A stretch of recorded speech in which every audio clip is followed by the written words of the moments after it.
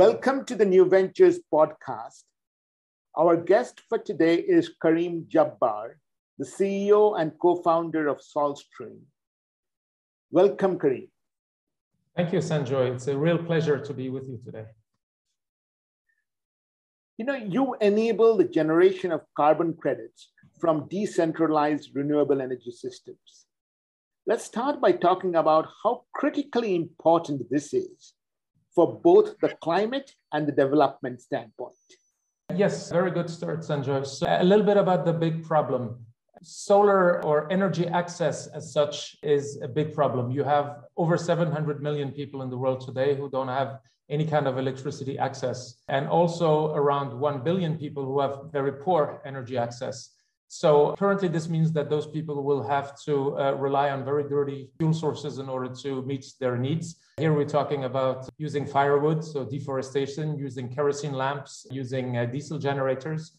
Just to give you an example, if you aggregate the CO2 emissions caused by just kerosene lamps, it actually accumulates to more than 7 times the CO2 emissions of the country of Denmark that I live in. So it seems like a no-brainer to try to solve this issue and replace these dirty sources of fuel with a simple solution, so solar home systems, which is something that essentially our company tries to address by contributing to that acceleration of deployment of solar home systems across the developing world.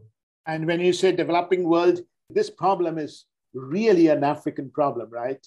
I mean, though it's there in other parts, and I know you've done work in Southern America as well, but very seriously an issue in Africa. Absolutely correct. The center of gravity of this problem is primarily sub-Saharan Africa. And you mentioned we do work in countries such as Colombia and Mexico, that although you could say, generally speaking, they would have grids that are somehow functioning and operational pretty well, you still have pockets of completely isolated populations who don't have access to electricity at all. So here also, it's high on the radar of the governments of those countries to actually enable operators that deploy off-grid systems. This could be microgrids, mini-grids, solar home systems into those areas. And generally speaking, whether we're talking Latin America or sub-Saharan Africa, the biggest issue is the cost of extending the grid. It would simply cost way too much to, first of all, make the grid reliable where it actually is and well functioning for the increasing populations of the big cities in sub-Saharan Africa, for example, and at the same time, extending that grid to reach the remote rural areas. So it's a much more cost-effective solution to go straight off grid on a new technology. So essentially using renewable energy from the outset in small mini-grid, microgrid type of installations or standalone systems such as solar home systems.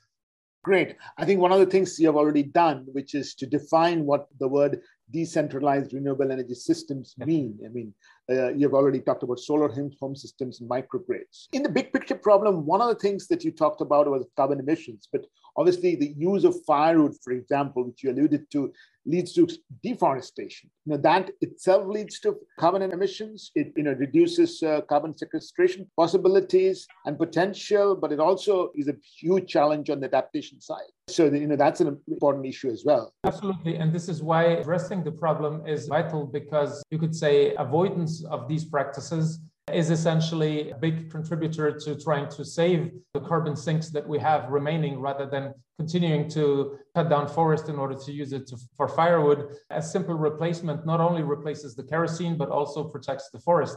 And added to this, you'd have a whole range of co-benefits that are healthcare related, for example. As an example, every year, 1.5 million people die in accidents related to kerosene lamps. So the numbers are huge, and not just black carbon related diseases based on poor breathing conditions inside households. The ability to study at night, to have productive lives is greatly diminished if you don't have this immediate and direct access to energy. So what makes these types of actions or activities extra beneficial is that we're not just talking about typical carbon avoidance, but it's also a carbon avoidance with a lot of very positive social co-benefits. And that is worth taking into consideration. And you're correct, it's all part of an ecosystem where one action essentially affects another. And at the end of the day, the scale of this is much larger than just a simple kerosene lamp that can easily be replaced.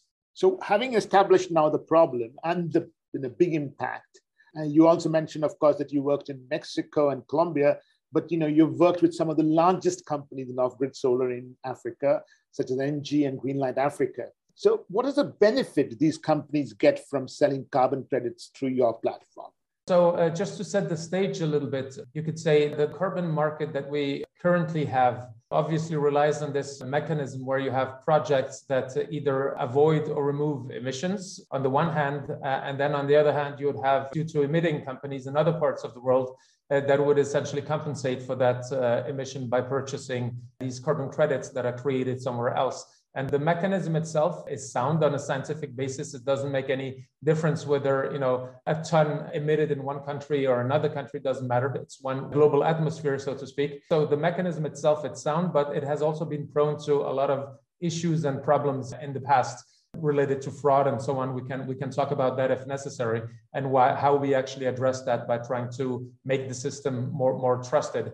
But generally speaking, you could say the existing system is based on a centralized approach, meaning that the types of projects that were typically allowed to be included in this sort of compensation mechanism would be larger centralized types of systems, large hydroelectric plants for avoidances, similarly to large wind farms, and solar as well, utility scale type of stuff. And of course, the credits sold would help in turn bring down the cost of the technology so it actually becomes affordable and more deployable where it's actually needed. And the similar thing with forestry projects, usually large projects, it takes a lot of capital and time in order to get the credits ready for purchase. So a typical cycle with a verification body would take 3 years or so, and a lot of upfront fees that you need to pay in order to get a project put on rails, so to speak, so it can ultimately lead to issuance of carbon credits, which will be registered or listed on one of the registries of the voluntary market.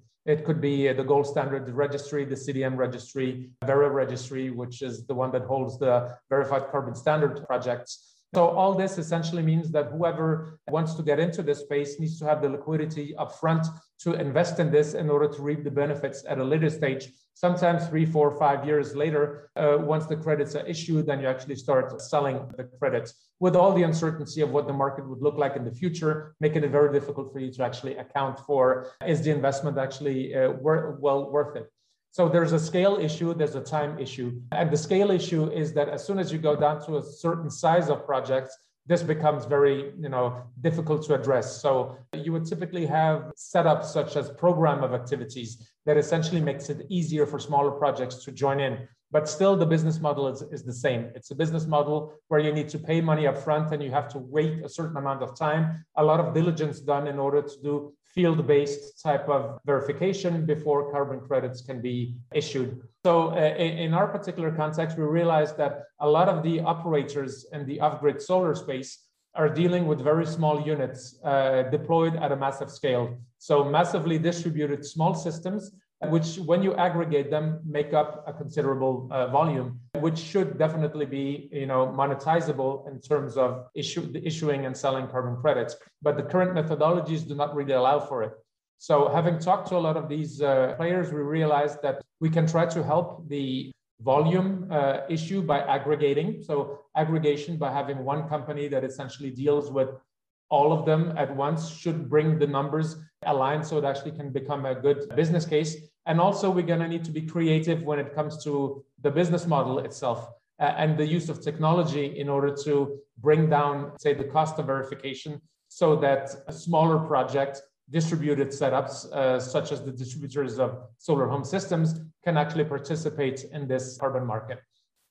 So this is what we've created with Solstrom. It's essentially a technology-driven system, very much reliant on the data that these partners of ours have. You mentioned the ENGIE Energy Access. We just made an agreement with them for their systems in Kenya. Similarly with Greenlight Planet, that is well known for the Sun King product range, which is the most distributed solar home system and lanterns and so on, solar lanterns across Africa. They have over 3 million, PAYGO units deployed in sub-Saharan Africa. So for us, it's essentially figuring out a way, how do we leverage all this? And this is done by working with software providers that are already used in the space. So here we're talking about and Gaza, last mile distribution software, as well as PayG, which does more or less the same thing. And we're currently also looking at PayGup Solaris to try to build an integration with them as well. So essentially, it's a simple solution where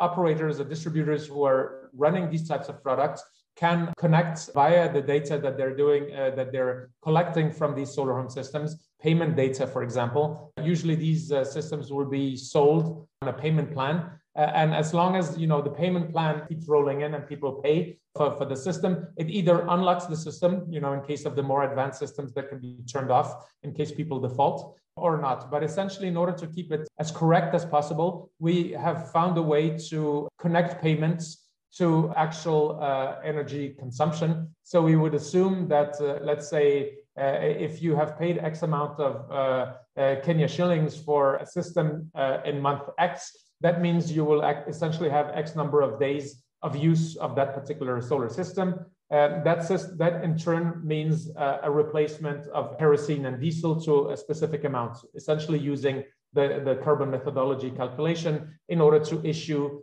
then a very small fraction of a carbon credit for each single payment. So what we do is scale-based, so massively distributed systems, and every single payment recorded gets transformed into a carbon value, which is stored on this next generation carbon registry, you can call it, which is based on a distributed ledger system so that it becomes tamper-proof. And from this registry, potential buyers, corporations, and so on, can essentially buy and retire the credits from the system the same way as you would do if you buy it from the Verra registry or a gold standard type of product.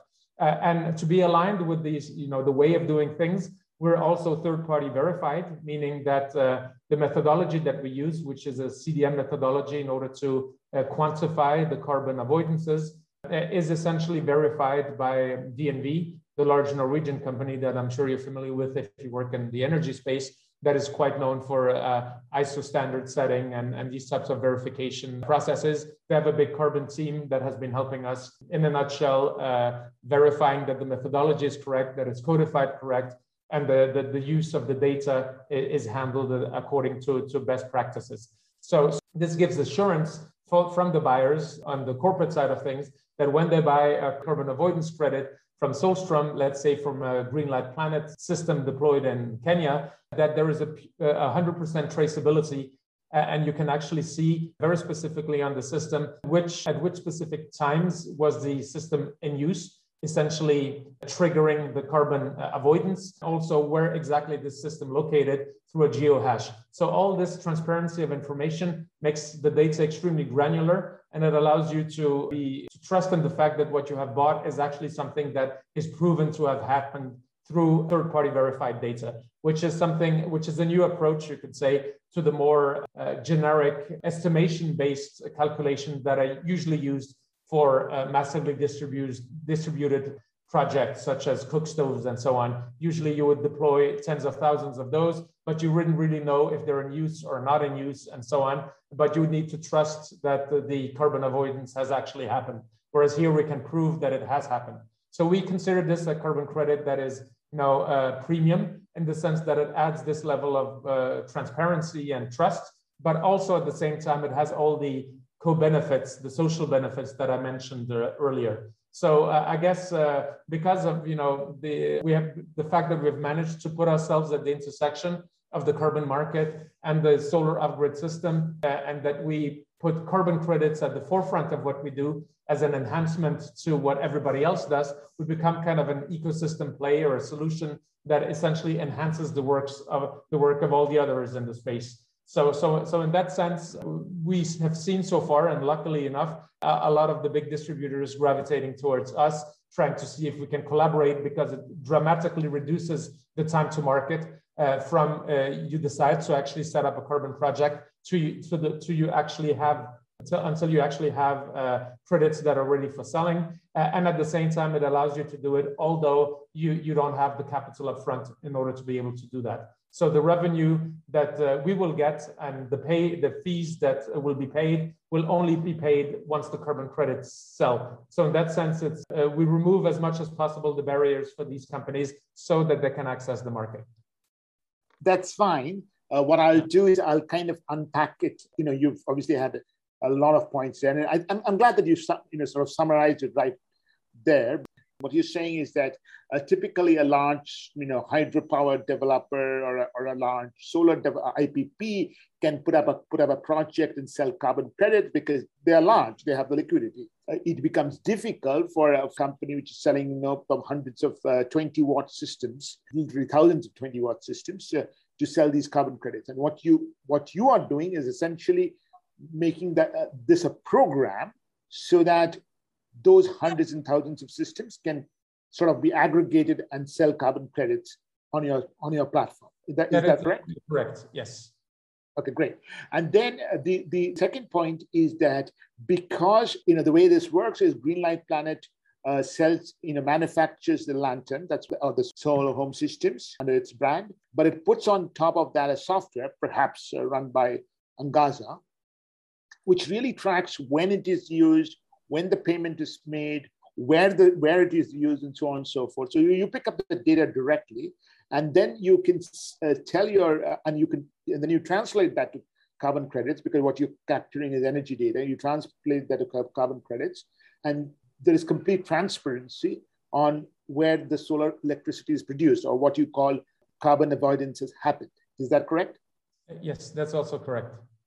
Okay, great. And then what will be useful to understand is what DNV does. And maybe we can get into that later, because, what is it that they verify? Yes, it's a very, very pertinent question. So you could say DNV, in this particular case, they are verifying that we are implementing a CDM methodology, so UN CDM methodology, specifically designed for off-grid solar, small scale. It's a methodology from 2015 that was developed by the World Bank and other stakeholders. It went through a very thorough, you could say, methodology review, as these things have to go through. And it was updated on a few instances. And the one that is currently, available in the Registry of Methodologies on the CDM website is the one that we have actually used. So it's version 3 of that particular methodology. So what we have done is taken that methodology that has yearly calculations of yields of solar systems, generally speaking, and we have converted the metrics into daily metrics rather than yearly metrics, so that we can issue on a daily basis rather than wait and bulk issue once a year, so that we can get more dynamic flow in the system and create, again, more, you could say, transparency of sorts. So they ensure that what we have done in transforming the calculations to a daily calculation is actually correct. So they have their data scientists and the carbon people look at that. And then they ensure that the codification of it is done correctly. And this is where they kind of have an edge, we would say, compared to,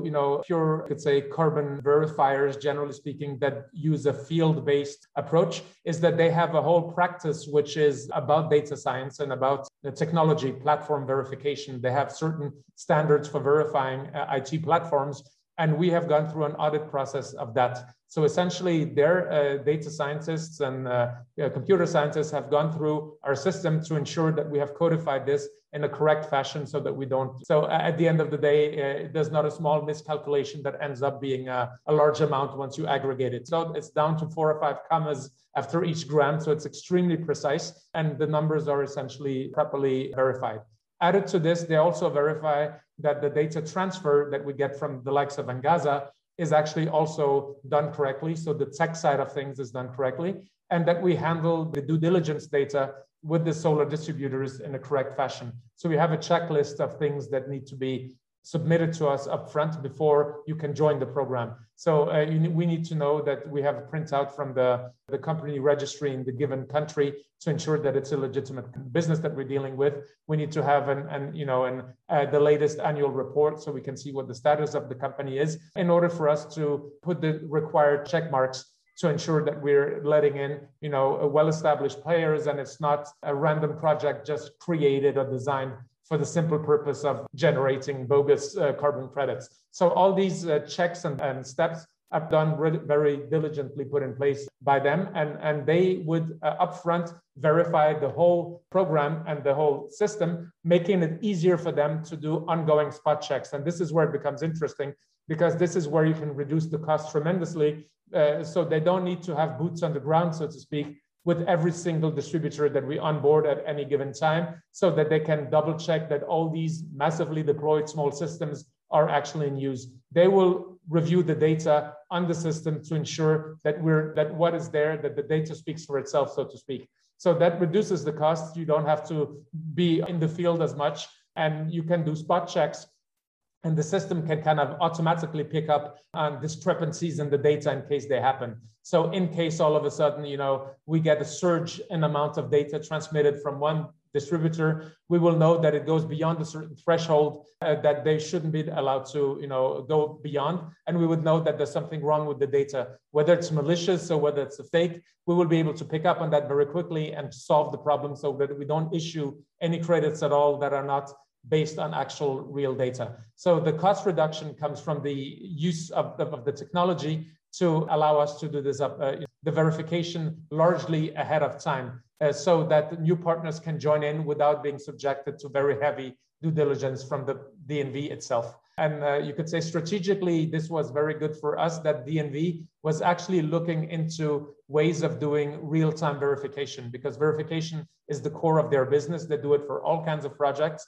And they're looking at ways to leveraging technology in order to come up with new offerings to all their corporate partners that are working with them for verification purposes. And in this particular case, they see good use of technology that can be leveraged in order to reduce the cost for the recipients at the end of the day, for the projects that are actually much in need of that financial flow going their way from selling the carbon credits. So we were kind of lucky to hit an inflection point in time where DNV were looking strategically into data-driven verification, and we were at the same time trying to do methodologies that were data-driven. So collectively, we kind of designed the system where we designed it, they verified it for us, but we see it pretty much as a synergetic kind of relationship where this can be a blueprint, hopefully, that we're looking at reproducing for other types of distributed systems. So for example, clean cooking and sanitation and all these things that collectively, when you aggregate them, have a big impact on the environment.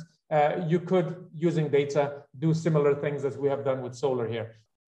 So just make sure that I understand the main points. What DNV has done in the methodology is the following key elements. DNV has created a methodology so that you onboard partners who have a certain credibility. That's point number one. Point number two is the methodology also includes verification of the veracity of the data that you pick up from the likes of Engasa. These two together, what it does is it solves a problem which you referred to earlier. That is, a verification of carbon credits is a long and costly process where consultants have to be hired. This sort of automates it, makes it easier for people to put up systems and earn money. Is that kind of a summary? That's correct. Okay, wonderful. And what you said, one more thing that we should understand is that issue carbon credits now on a daily basis. What you mean is that it is sold on a real-time basis, just to make sure that I understand that. Well, it means that we would get, if you stick to the technical side of things, we have a mirroring, so to speak, into the Engasa data or the account of the solar distributor on Engasa, for example. We will essentially be able to see every day when that data is updated, and we will see if there's new solar installations that have been added with a legitimate account number and so on. And from the get-go, as soon as those systems are added to the pool of systems, we can essentially start, issuing credits based on that particular data that we get in. So it's a daily update of the status of the whole, you could say, installed base of the distributor. And every single time there is a payment made, or every single time there is a reading of an actual energy consumption for the types of systems that are more advanced and have that are GSM enabled and that essentially, track real-time data electricity consumption. We get for every single reading, we create a micro carbon avoidance, which we actually call it. So essentially all these together add up to tonnages, but at any given time, we're issuing as little as a few kilos, 2, 3, 5, 60, 70 kilos at a time per reading. So very small increments every day, every week. And when you add them up,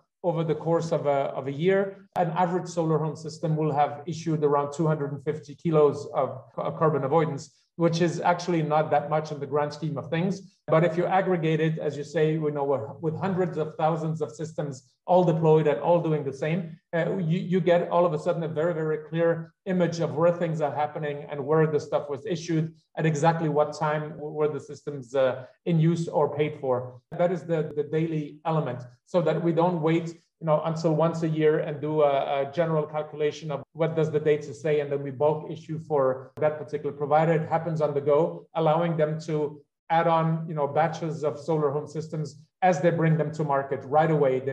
We shouldn't wait 2-3 years. As soon as things are online, the data starts flowing, then the carbon credit should automatically start being issued. So that is what we have managed to do. Great. So the additional money that comes to the companies should theoretically perhaps lead to lower interest rates that the customer has to pay. Have you seen already evidence of this happening? Absolutely. So that's the whole idea with these credits, is that the extra revenue should sustain the business and allow the business to do one of two things, or a combination of the two. So either lowering the cost for the prices for the existing customer base, or going to areas which you wouldn't usually serve because they're even further away, or the distribution costs are disproportionately high compared to the potential revenue that you can make. So essentially, the further away you are from the centers of activity and the more remote the villages, the less it makes business sense to actually go there, even if it's a very low cost system that you're deploying with a pay-go solution with very small monthly fees in order to pay off the system. Still over half the people in those areas would not be able to afford it. So having these carbon credits, the revenues from them allows these companies to actually dare take the steps towards going into areas where they otherwise wouldn't have gone. And specifically to your question, whether we have seen it happening, the honest and straightforward answer is not yet, because the backlog we have of our traction doesn't go back long enough back for us to be able to actually give you a clear indication that is actually what is happening. Assumption here is that if a company that is otherwise, a lot of these solar distributors are pretty much struggling with their cash flow and they're constantly fundraising, trying to essentially stay afloat. And just by the fact that they're allowed to be, revenues allow them to continue their operations, we see this as an additional revenue which lives up to all the additionality criteria of carbon offsetting and so on. It justifies the credit being sold and the money being made. But we are aware of the fact that more precision as to what the money is actually spent on is something that we are in the process of actually developing further as we go forward. And the simple way of doing that is essentially saying, well, if we sell to large corporations, for example, this traceability beyond the distributor all the way to the recipient is actually something that could be very much valued. So now we're talking actually to some of our distributors about, in the case of bulk purchases of carbon credits, so large volumes of thousands of tons of credits at a time. Here it makes sense to say, well, that particular revenue, which then becomes sizable, should actually be earmarked very specifically to either going into new areas of operation or geographies of operation that you otherwise wouldn't have served, or very specifically, go to a cost reduction for a price reduction on the services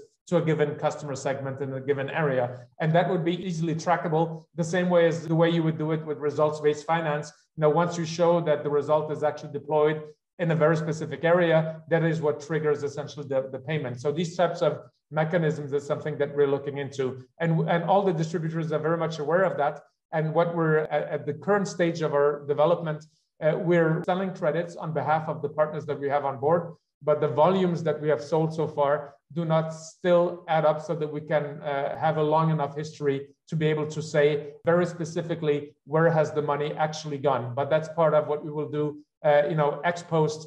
Every year it will become more encouraged that these partners actually share that type of data with us, because that also enhances their ability to actually sell their respective carbon credits to the buyers.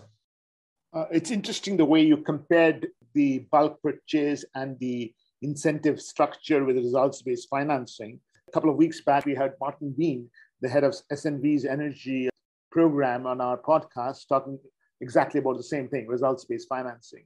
So let's discuss a little bit of the process. DNV has set up a checklist of what you should go through before a company can come on your platform. If you can help us understand, for example, if there's a new pay-as-you-go company in let's say Kenya or Tanzania or somewhere to come to you, what is the information they should provide? So usually the process is, first of all, aligning, you could say, expectations. So it's pretty clear, essentially, what is the opportunity and what would the cost be for the respective parties. So although we're lowering the costs, tremendously and making it very affordable for smaller projects and companies to actually come on board, it is still a tech integration that needs to be done with the system in use, or the account within a system that is in use for one of these partners. And it still costs man hours. So we would have a certain threshold in terms of amounts of systems.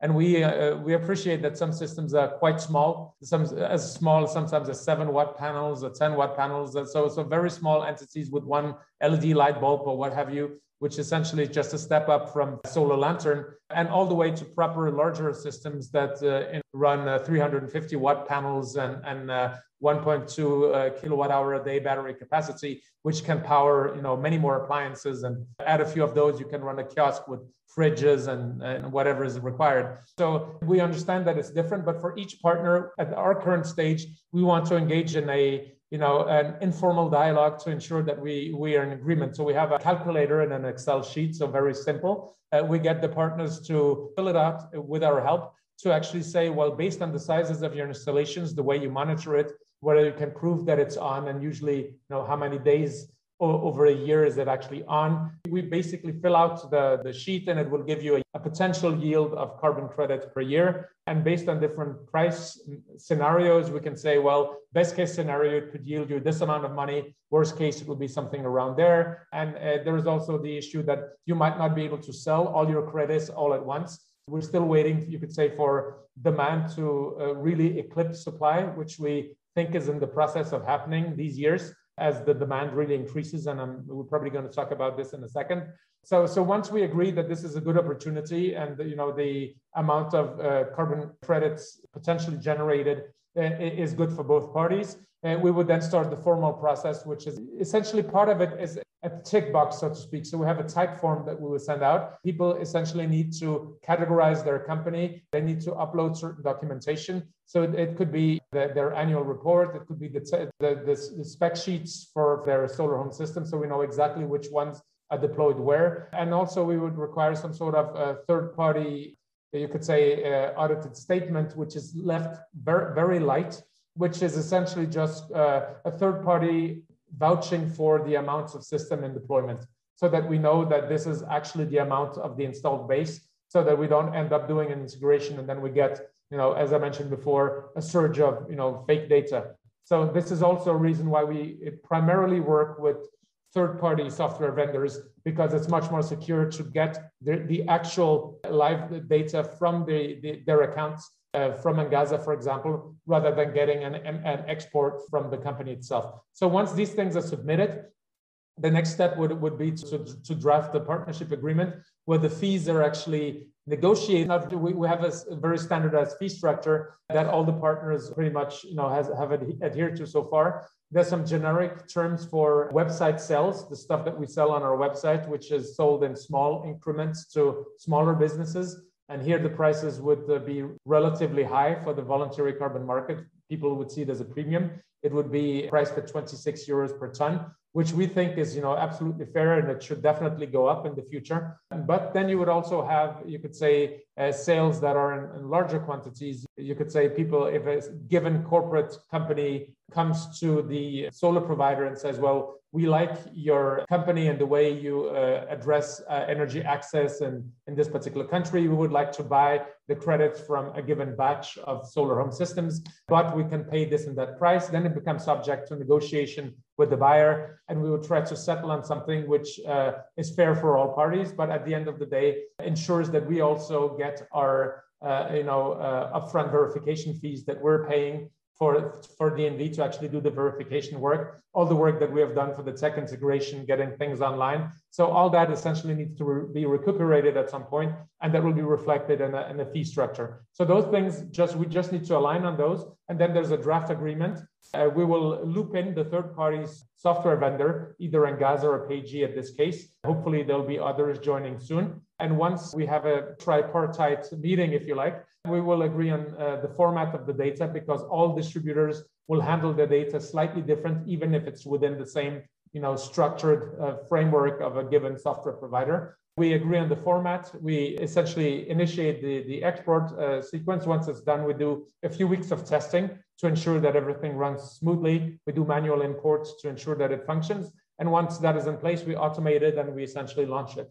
So from first contact until issuance, if everything kind of runs smoothly, we can do that within 2 to 3 months. So it's a big, step forward compared to setting up, a traditional project, which first of all is too costly and it will take you years, 3, 4, 5 years before you actually have credits ready to sell. Okay, got it. This is very useful. 2 to 3 months as opposed to a few years. That is really a big difference. One thing that you said earlier is you obviously generate carbon credit in the micro fashion on a daily basis. So would the company get paid on a daily basis also, or at least a monthly basis? Yes. So the way we currently do this is that we pay companies on a monthly basis. So we sell it on an ongoing basis. If people buy it, just running you through the flow of things to make it kind of simple.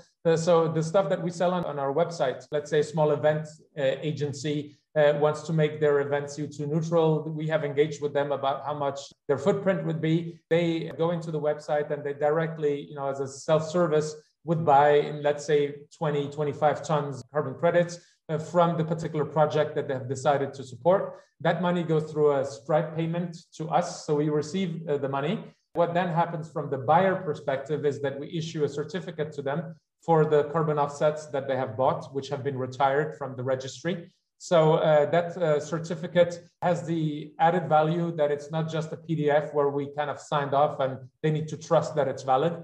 There's a QR code and a clickable hash on it. And if you scan it with your phone, it will open up the registry and you can actually verify what you have actually bought. And usually it would be hundreds of lines of payments, of carbon credits issued by specific solar home systems in that geography with very specific timestamps and the ability for you to hover over them, and a small map will pop up and you can see exactly where those installations are located. So a lot of transparency. So that is, from the buyer perspective. So the Stripe accounts funds that we receive, we will compile them, and once a month we will make an international wire transfer to the bank of the given distributor. And usually we would use Wise as a transfer. It used to be TransferWise, now they're called Wise. So essentially a Wise payment to a traditional bank payment to the account of the company. And then we keep track of the balance. So essentially how much has been issued, how much have we sold, how much do we owe the company, and we settle that on a monthly basis with the partners. It makes sense. That's, again, a big advantage for companies to get paid on a monthly basis. It seemed to be hearing you speak that the process of onboarding companies isn't too complicated. You're examining, basic things actually about the credibility and about the projections. And I wanted to spend a minute talking about, while you today to work with the NGs in the Greenlight Africa, obviously you probably know that local entrepreneurs in Africa are struggling to raise capital, right? Do you have a message for them to sort of start getting onto your platform and selling carbon credits?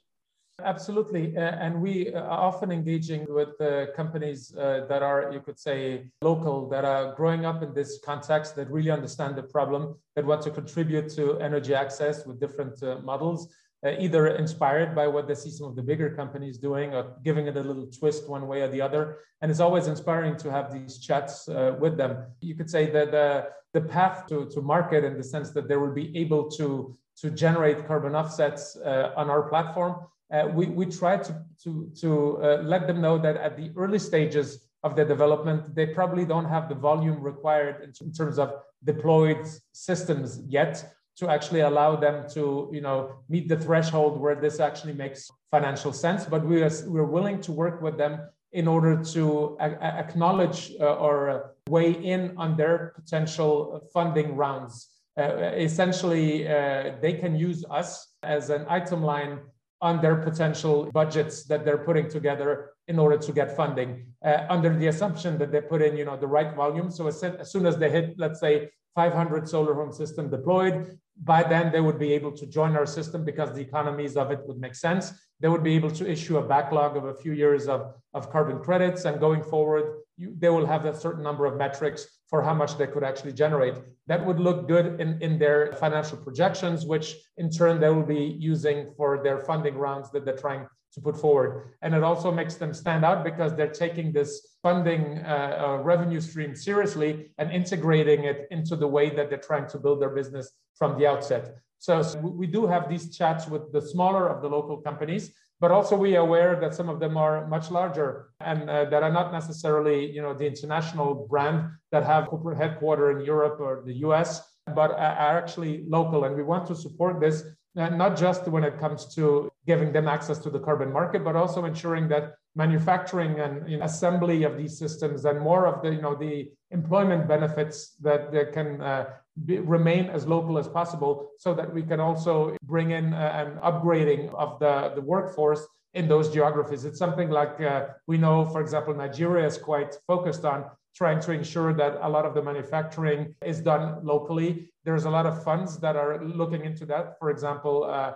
Olan, that you might be familiar with, that works very actively for energy access in Nigeria, in particular, has a specific focus on keeping things local, ensuring that the technology is implemented in a local type of setting, the manufacturing and so on. So we're just an extra piece, you could say an ecosystem add-on, all these very good initiatives that are already happening. And if to boil it down to one message to, you could say, African entrepreneurs, well, reach out to us, have a chat with us if you are in the business of doing off-grid systems, whether they are mini grids or microgrids, or whether it's the distribution of solar home systems, because there might be room for collaboration. If not at this particular point, because the scale hasn't been achieved yet, then we can at least collaborate on figuring out how to position, the future carbon revenues as something that can become a pitchable, attribute that would make the company more attractive for potential investors. I think that's very important. And I think local entrepreneurs or even nonprofits in Africa who are building a social enterprise wing should actually reach out to you. And I hope they do. I hope the podcast helps you to do that as well. We've talked a lot about the sell side of it. Let's switch to the buy side of it, which is, you've already mentioned, there's people who buy carbon credits on your website as, let's say, small event organizers. And they're buying those premium carbon credits at $26. But maybe you can tell us a little bit about the people who buy the larger bulk amounts. So are you seeing some traction with these new net zero declarations by the companies? Very, very good point. And as with everything new, things take some time to actually get off the ground. And you could say, although a lot of the attributes that I've tried to put forward here should make it pretty straightforward, that there is a lot of co-benefits to these types of credits. We add some sort of transparency. We still, the data element of it makes it pretty trustworthy, we believe. But this being said, you still have a supply and demand in terms of volume that needs to align.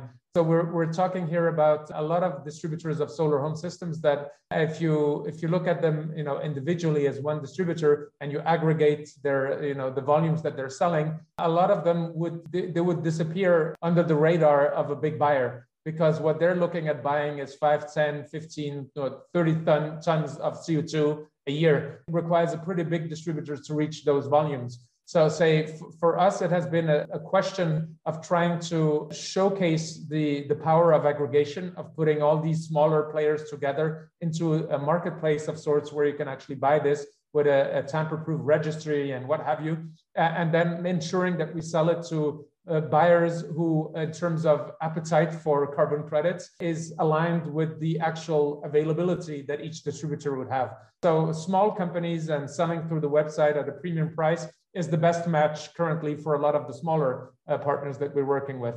In terms of the larger ones, here it becomes a different case, because it might actually make sense to sell it in larger volumes. And here there's been some challenges in the sense that usually a large corporation would buy their carbon offset credits through a retailer. They would have a partnership with one of the large retailers, that is Climate Partner and the likes, Carbon Fund. There's a bunch of those that essentially cater to companies with a turnkey solution, which is essentially both helping them with the calculations on carbon emissions. So what is the footprint? How do you do, scope 1, 2, 3 calculations?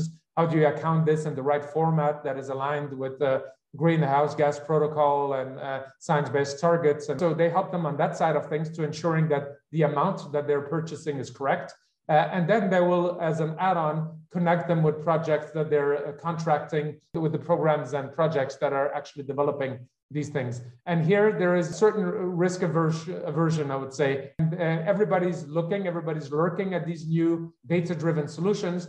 First of all, to be fair, generally the volumes are not big enough to actually really make a difference for the big buyers right now, but hopefully it will become so as we aggregate more on the supply side. But also there is going to be hopefully a move away from a reliance only on the established types of projects, particularly when supply and demand, that inflection point is reached where the demand greatly outstrips the supply. And we think, from talking to retailers that are catering to the big Fortune 500 companies and so on, they can already see that the demand for quality carbon credits is high, but the availability is really not there. And also there is a lot of backlog, for example, on the CDM registry with old vintage stuff from centralized projects that where you could say additionality is not really clear. There's been a few cases where it's kind of uncertain whether the actual avoidance really took place or whether it was issued on a too lean, too lax type of basis. So, and now with COP26, part of this backlog has been removed, so it doesn't count anymore in the new system, but you can actually still buy stuff from 2013 forward to 2020. So it's actually quite a lot of stuff there that is usually sold at a cheaper price.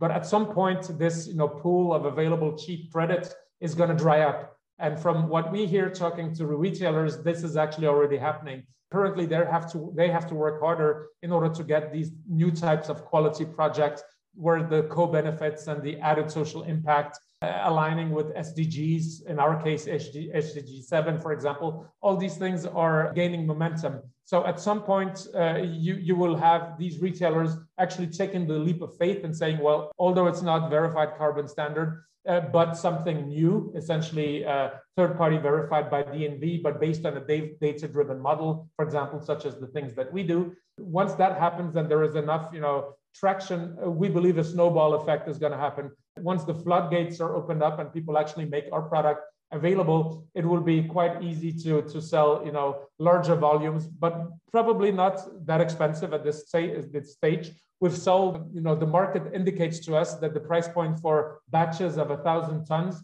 would be around 10 euros per ton.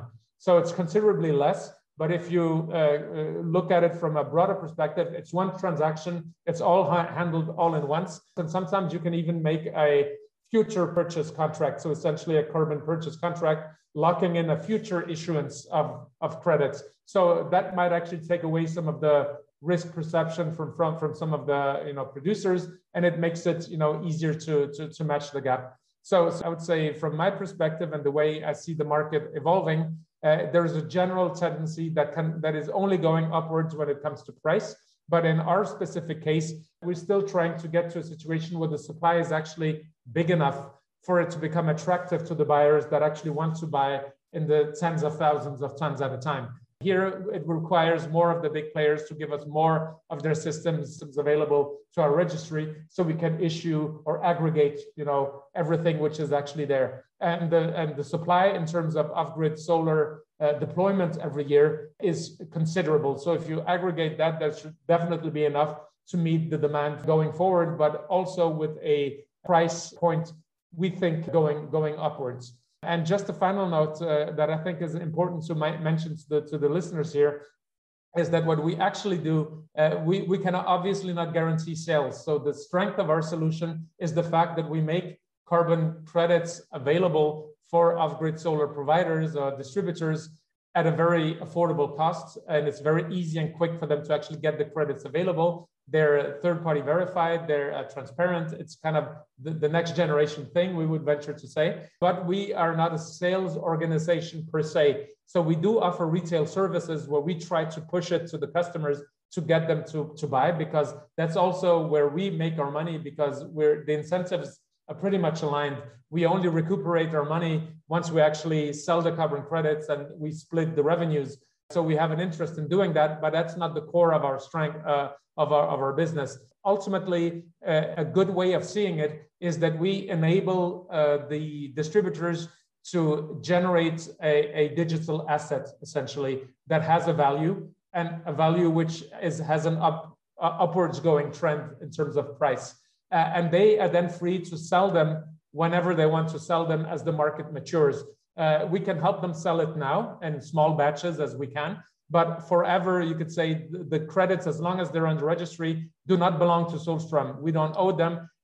It is the provider that owns them, and they can sell them to whoever they want, as long as they meet minimum price points that allows them to pay the fees once they sell to us, essentially. And generally, we like to see it as a concerted effort where all parties involved, so the distributors and ourselves, need to make the availability of these credits known to the buyers and try to push the methodology and the way it's done and the importance of data-drivenness, co-benefits, and so on and so forth, so that to open up their appetite and their willingness to actually buy these types of products. And we have some very good, pilot cases that we're up and running currently with big buyers that are actually interested in buying some of the stuff from some of the big partners that we're working with.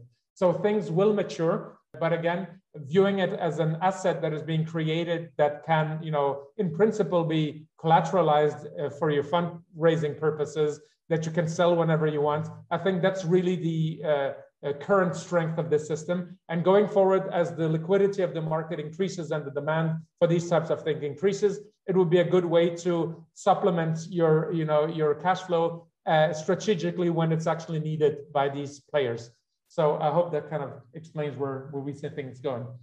I think that's really clear, and I'm glad that you defined it so sharply. That is what you're doing is you're not owning the assets, you're creating the assets. The assets are owned by the distributor or the company, and the assets can be used as collateral for perhaps getting a loan or something like that, right? Or perhaps, as you said earlier, co-funding the expansion along with external capital. I think we're coming to the end of the podcast. And one of the interesting things that I read about your technology is that it allows the generation and sale of carbon credits, even if your own company stopped operating. I think that's really interesting. So can you help us understand how that is possible? Well, the registry at the core of this that essentially holds the credits once they're issued is based on a distributed ledger system that we've developed with Active Ledger, which is a distributed ledger company based out of London. They are also a minority shareholder in Solstrom. So the principle here is that all the data, the whole full registry is essentially duplicated on all the servers on which it runs. And the point here is we only run one of the servers. Currently, to be fair, we are in a bootstrapped mode, meaning that we still need to get more partners to take on the responsibility of running, a node, as we call it, or a server, which essentially has a completely updated version of the distributed ledger. Which means that ultimately, hopefully within a year or so, when some of the big partners that we work with also take on the responsibility of running a node, which is really not that expensive. It's run on the cloud, and it doesn't require anything of them. It just means that they are the custodians or the guardians of that particular ledger. And the industry as a whole, all the stakeholders could all run these nodes. And meaning that if you run out of business, the registry will prevail, as long as there is at least 4 servers still up and running. And this, in principle, adds the trust that if we're, for some reason, taken out of business or what have you, the registry itself would be able to maintain itself as it's a public good that is for the industry, that everybody that is partners can run a node, and it sustains, the registry for everybody and not just for us. And we are not able to tamper with it, which is also one of the main points. We can't go in and retrospectively remove or add or change anything in the registry without it synchronizing automatically with all the other servers, and that will kind of showcase us as being a fraudulent player. So it serves the purpose of extra security and trust, but it also ultimately means that if we're removed from the equation at some point, the whole system will prevail. Thank you. I think you have obviously well summarized the business, the company, and I'll just make a couple of quick points. Companies can come in very easily. You're making it easier and easier for companies to come in and participate in the carbon market, which will probably mean democratization of this marketplace. They can create an asset which can then they can leverage for fundraising and expansion. And on the buyer side, what you're really giving them is verifiable, high quality carbon credits with social benefits, which are not subject to fraud. That is a very, very good summary. I think that's exactly what we want to do and what we are doing and how we want to be perceived. Okay, and thank you very much. So thanks a lot for that, Sanjoy.